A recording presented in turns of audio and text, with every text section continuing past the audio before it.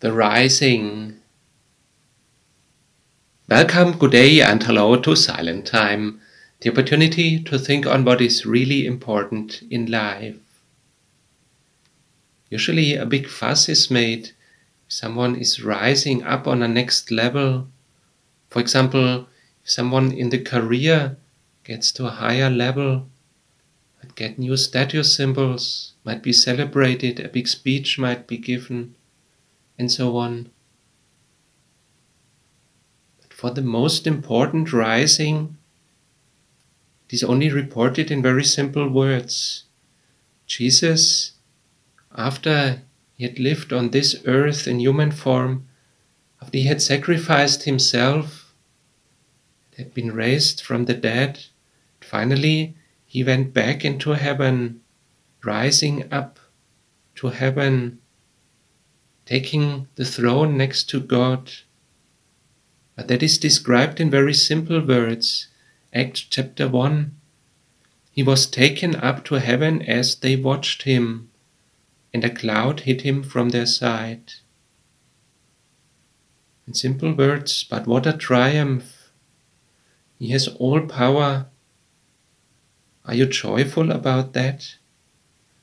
Or maybe some clouds are hiding that, clouds of doubt, or dust cloud of science, of common sense, what other people say. To believe means to look through the clouds. To believe is not a feeling, but it is to stay closely with the Lord as He stays close with us. It's a relationship with Jesus. Do you know Him? Not only from teachings, but as a personal Lord. We can be joyful that He who has become our brother, our Savior, at the same time also is filled with power, with might, next to God, together with Him in one, to be the ruler of the world, of all the universe. God is the creator of all that is, seen and unseen. And He also wants to help us. We do not deserve to enter His kingdom. We do not deserve to go there. We have no right and no way. But Jesus has bridged that gap. He invites us so that we can be changed, can become different, can finally come to His kingdom. Acts chapter 1. Jesus, before He was rising, He told to the disciples, when the Holy Spirit comes upon you, you will be filled with power, and you will be witnesses for me in Jerusalem, all Judea and Samaria, and to the ends of the earth. After saying this, He was taken up to heaven as they watched Him, and a cloud hid Him from their sight. Let's pray.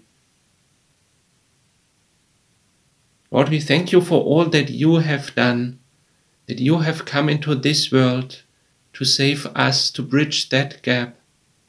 By ourselves, no matter what we try, no matter what technology will bring in future, we will never find a way by ourselves to enter into Your kingdom, where only holiness is allowed to enter, where no sinful behavior, no wickedness, no evil can enter, no envy, no wrong.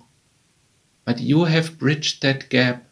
You have come into this world in order to enable us to enter into Your kingdom. May You fill us with Your Holy Spirit to change us, that finally we may also be rising and live to Your honor, to Your glory, and to Your praise. Amen.